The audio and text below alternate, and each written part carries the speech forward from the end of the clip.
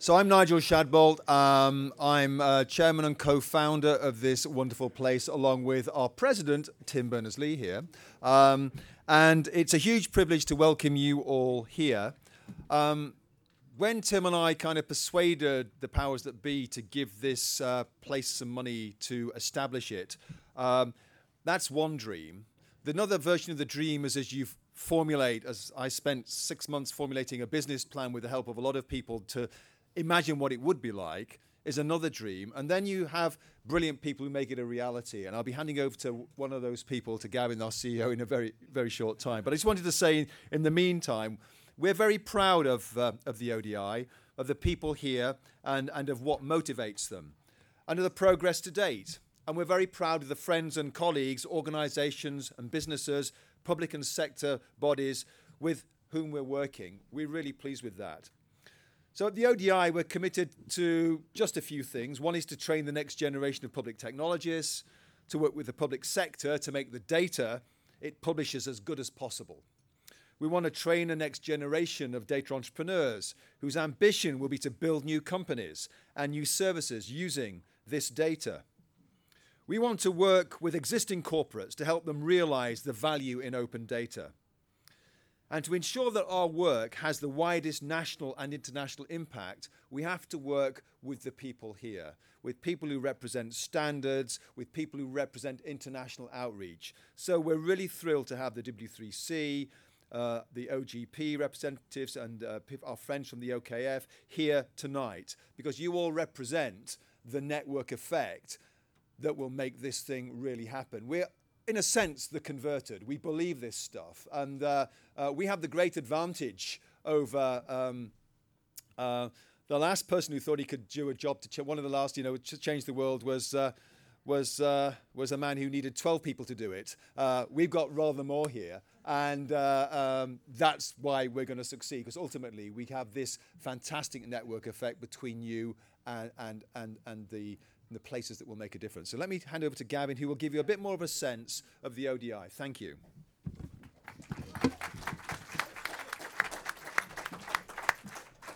What a great turnout. Well, welcome everybody to our space here. I'm really delighted to have you all here. My name's Gavin Starks. I'm the CEO of the Open Data Institute. And as Nigel said, we're working here on a number of really small ideas. One is to train everybody on how they can get the most out of open data. And we ran our first couple of courses in the last couple of weeks. So really delighted to have those off the ground. And Catherine is here. Catherine, where are you? Catherine? Not over there.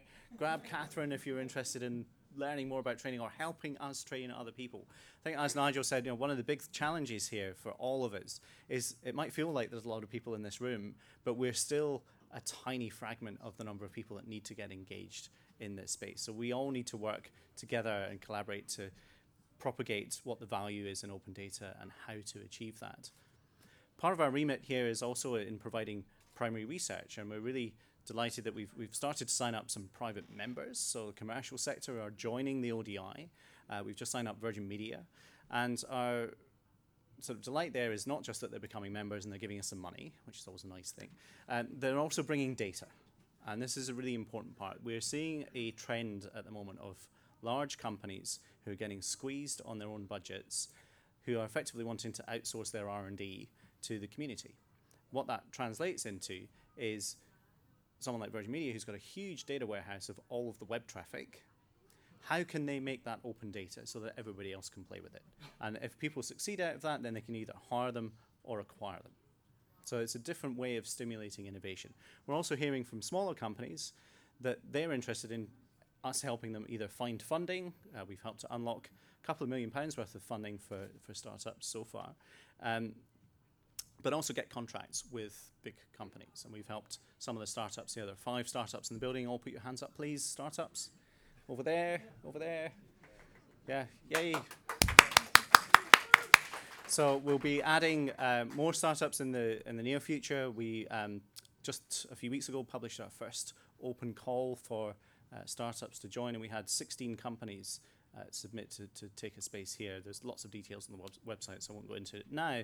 But when we look at what kind of value we're trying to create here, one of the strengths that I've seen and people have told me about, that we have at the Open Data Institute is it's not just an incubator or an accelerator, it has a mission, has a purpose. So everybody here can actually work together on how they can get the most out of open data.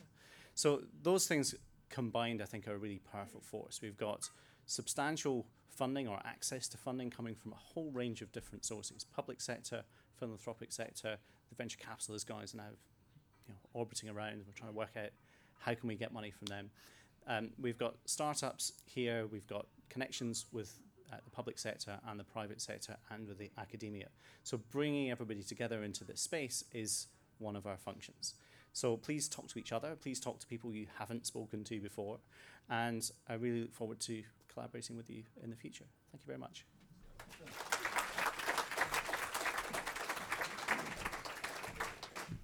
I know you wanted Tim. I'm sorry. I'm sorry. Good evening, folks who don't know me. My name is Phil Archer. I have the honour of working for Tim. I work for W3C, as many people who work for ODI also work for Tim, and Nigel and Gavin and everyone else as well. Just take a minute to look around you. In this room are the people who invented linked data, are the people who hate linked data. In the room tonight are the politicians or the people who work directly for the politicians in the Open Government Partnership, who are pushing the politicians to open the data and make something magical happen.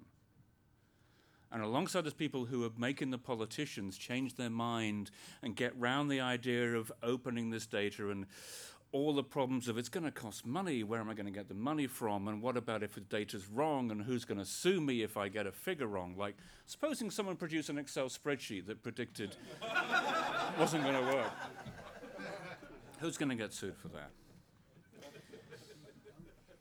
Today, at the workshop that I've been running, I'm not relaxed yet. I'll relax this time tomorrow. At the moment, I'm still absolutely on edge. The workshop was designed to put people in the room who have different approaches to this thing. We all believe, all of us in this room believe in openness. We believe in the transparency and the efficiency of government and the innovation that can come with it. But we do have different ideas about how to make that happen. And as a standards body, my job is to try and bring those folk together and work out what the common problems are and then work towards common solutions. And that's what I hope will be the outcome of the workshop that we have. If I have one plea this evening, it's look around you and find someone who you've never met before. Particularly if you're in the workshop, find somebody who you know wasn't in the workshop today. And if you weren't in the if you're in the OGP thing tomorrow, if you're going to be in the Open Government Partnership meetings tomorrow, look for people here. These are the people who actually make your policies happen. These are the techies that turn your ideas and your policies into reality. And those folk, people who pay your wages, so be nice to them, all right? These are important, and that's what we really wanted to do about this evening, particularly, was to get you in the room at the same time. And I mean it, please talk to people you don't know. You can talk to people you do know anytime. Meet people you don't know. I've made an effort to do that this evening. Okay, enough from me. About 3 or 4 months ago, I was very privileged, and I still have to kick myself. I do kick myself. Do I do this for a living? I got a request, and I can't remember if it was from Hadley Beeman or from Dan Brickley. Either way, it's still an honour. And they said, you want to come to the pub? I said, yeah, right. Okay, who's heard of Fof? You've heard of Fof? You've heard of Dan Brickley and Libby Miller? Right, so I bought them a drink in the pub. Oh, so that's why they invited you. That's why they invited me, because I brought them round. I've known them for a long time, and I'm very privileged to know that. And I sat there in the pub with Dan and Libby and somebody from the UK Parliament, who's the head of IT there, and Hadley. And I said, I've got this thing coming up, and I really want to organise, I want to get people together somehow, and it's got to be in a way where the OGP folk who don't know our lot and get them in the same room as our lot and talk to the OGP folk. How do we do it? I know alcohol. So thank you seriously to Gavin and the ODI for supporting this evening, for hosting it and providing the drink that you're enjoying and the food you're enjoying. And particularly thank you to Jade Croucher for actually organising it. Thank you, Jade.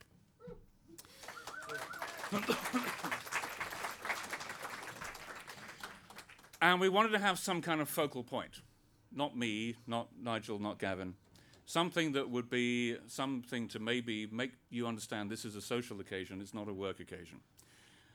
We were going to get Ben Goldacre, but you've heard Ben Goldacre. A lot of you have heard Ben Goldacre. If you've heard of anything about open data and bad pharmacy and bad science, then you may have heard of Ben Goldacre.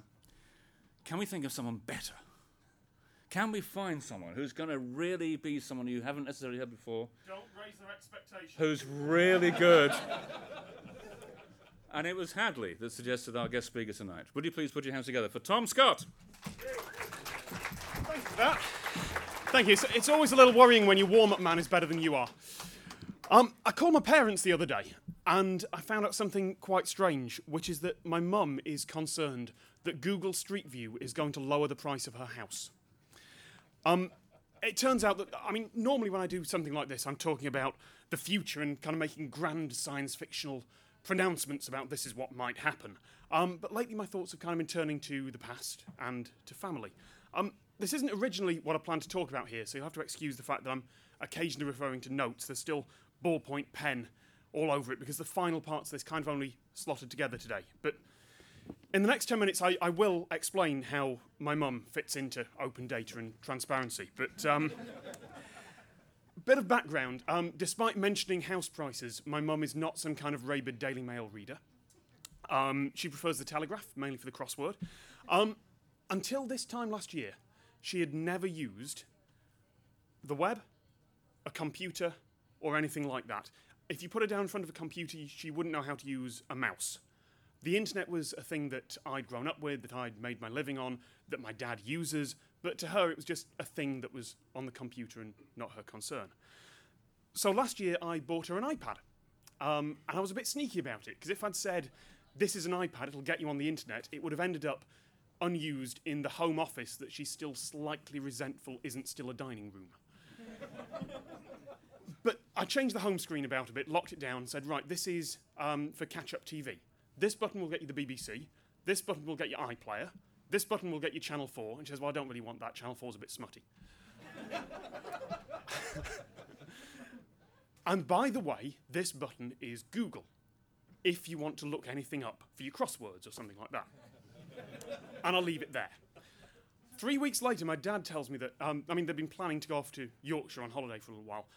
My dad tells me that my mum has come into the office, shown him the iPad and gone, can we stay here?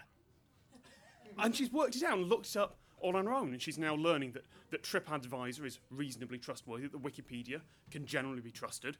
And she's gone and looked up hotels on her own, which is something that she literally could not have done short of flipping through an old travel agent's brochure. She's also can't believe some of the things people write in internet comments. It's shocking. The thing is, my mum's avoiding the web is not a particularly rare thing. And it's a really easy thing to forget in the bubble that we live in. We're in the Open Data Institute, so a quick hands up, who here has a smartphone of any description? Apple, Android, BlackBerry. There are a couple of hands down, but that's 95%. In total, about half the UK population at large has a smartphone. And I'm willing to bet that everyone here who did not put their hand up, because I saw a few wry, really sort of nods there. Everyone has a reason. They like not having the always-on connectivity, or they like having the old brick of a Nokia that you can throw down the stairs and just piece together again. We're all in this bubble where we understand what's going on in the world, and of course Twitter's important. Of course it makes sense that an hour ago when someone hacked the AP Twitter feed, the Dow Jones plunged briefly before recovering. That happened an hour ago, and Twitter really needs to start putting better authentication on things. And of course, everyone can access government services online. 8% of adults in Britain don't own a mobile phone. That was not a stooge, ladies and gentlemen. That was... That's actually about 4 million people. Talking about her again, my mum doesn't have a mobile phone. She technically has one, but I'm pretty sure it's got lost behind the dresser somewhere, and I have to make sure that a text is sent on it every year or so, or the pay-as-you-go credit expires. Pretty much everyone involved in pushing open data forward, in pushing GovUK, GDS, and ODI forward, is in the demographics you find in this room, which is wide in pretty much everything apart from technological ability. Even those of you that fumble with apps and don't have a Facebook account are still able to send an email and use the web. But we do run the risk of leaving a lot of people behind, not just parents, but anyone who isn't good with technology, anyone who can't afford a fancy smartphone or home broadband access. Open data and transparency are wonderful and brilliant, but we need to make sure that we're not just producing nice visualizations for tech sites to go over. And I say that as someone who has pretty much solely produced nice visualizations for tech sites to go over. Throwing stones, a very fragile glass house here. The other thing that put me onto the past and got my train of thought running this way was that I found a copy of Personal Computer World from 1993, 20 years ago. The headline article was that the new Pentium chips were just coming out, and there was a laptop with a 486DX chip that could run Windows 3.1. Big data at that point was for the Met Office and for a few universities and maybe a particle accelerator somewhere. Digital cameras existed, but they weren't really in common use, and incidentally, apologies to Sir Tim there. Did accidentally photobomb him earlier. Sorry about that. Think that might actually be treason. 1993, the Palm Pilot was still 3 years away, let alone the smartphone, and CERN had just announced that World Wide Web was going to be free to the world. The Freedom of Information Act was 12 years away. If I wanted to ask what a government department was doing, I had to write to them and hope, or I had to, send a letter to my MP, or hope that an investigative journalist would think the same I did, or hope that a civil servant would leak some data. But I just had to take it on trust, generally. Chances are I wouldn't even know what, where, or how to ask the question. 20 years later, pretty much everyone in this room has a device that is literally out of science fiction, where I can type in the government department I want to know something from and send a request, and by law, they have to send it back to me. In the next 20 years, what the heck's going to come along and change us all over again? What else is about to get forced open?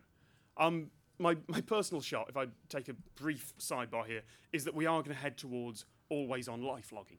I don't think it's going to be Google Glass. I think that's going to go the way of a Bluetooth headset. You know how if you have a Bluetooth headset, you're either a professional driver or you're an arsehole?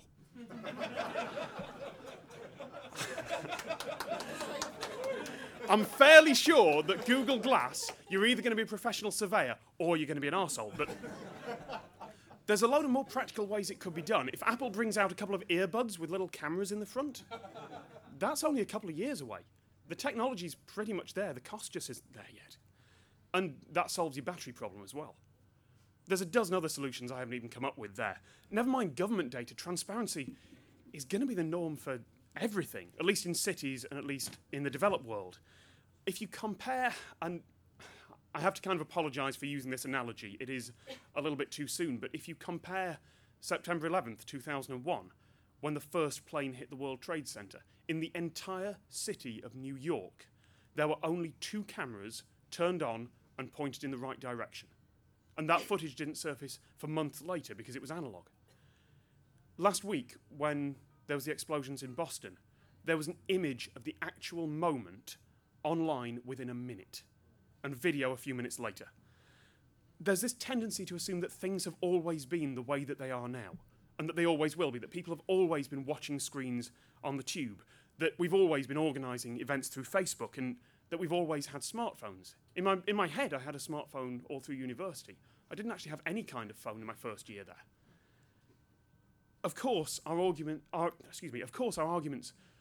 have always been about not getting data released in PDF, and not about actually getting the data released at all. And of course, the big problem with the Freedom of Information Act has always been vexatious requests, and not the fact that we need the Act in the first place. So 2 weeks ago, and this is why I open with this, Google updated their Street View image of my parents' house. The previous version of it was taken at noon on a glorious summer's day. There are leaves on the trees, the front garden is in bloom, and everything looks wonderful. The new one was taken last November. In the evening, the house is backlit, it looks gloomy, the front garden is dull and bare, and because of all the lens flares, the image algorithm hasn't quite matched the house up properly. And worse than that, the car drove by the exact week that my parents... I realise how middle class I am when I say this. The week that my parents were having their bathroom refitted. Which means that the canonical image of my parents' house for all potential buyers who will check it out on Street View first, for the next 5 years, features a toilet outside the front door. And hence my mum is concerned, with good reason, that Google have just lowered the price of her house. Try explaining that to someone from 20 years ago. There's this thing called Street View. Well, no, they've driven a car with a camera down every road in the country. Well, no, it's kind of an electronic camera. It works with a computer. Well, no, you can look at it on your phone. No, that's the thing you hold in your hand. That's only been 20 years. That's not the Victorian times. I remember that, and I've still vaguely got hair. 20 years. What happens next? And I can't answer that. I can draw inferences. I can suggest that the death of privacy is coming and that everyone will know everything about everyone. But predictions like that tend to end up looking a bit like Disney's Tomorrowland, like the past's vision of the future. But we do know that the trend for openness, for transparency, for efficiency is not going to stop. So what I'd like to leave you with is this. Plan for it, by all means, but just make sure you don't leave my mum behind. Thank you.